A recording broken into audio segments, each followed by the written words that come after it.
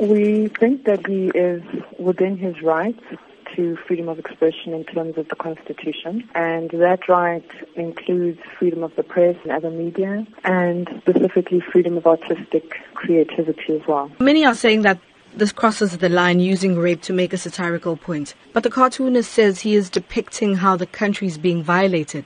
But is it a responsible way to do this? So we would look at the limitations to his right to freedom of expression or his right to express himself artistically or creatively in terms of what the limitations are in terms of the freedom of expression clause in the Constitution. So the right to freedom of expression excludes anything that is propaganda for war or any kind of expression that could be seen to incite imminent violence or be advocating hatred based on someone's race or ethnicity, gender, religion, and that also constitutes an incitement to cause harm. You say he's well within his right to post and express himself that way.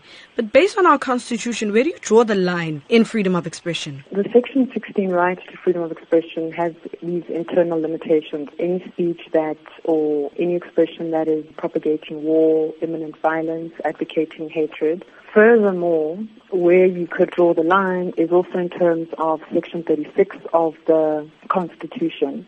And if you're going to limit a particular right, you need to do so in terms of the limitation clause, which indicates that that limitation should be a reasonable and justifiable one. And how do you balance equality and freedom of expression? We would look to what the Constitution says to us in terms of balancing certain rights. So there isn't one that takes precedence over another. So you would have to look at then the general limitations in terms of Section 36 of the Constitution. What are some of the things that people should be mindful of when posting or commenting on social media regarding controversial topics such as these ones? The challenge is that the right to freedom of expression is a constitutionally protected right. So the parameters, if you wanted to draw any, would then be in terms of looking at any depiction or any expression in terms of, is it something that can be said to constitute propaganda for war?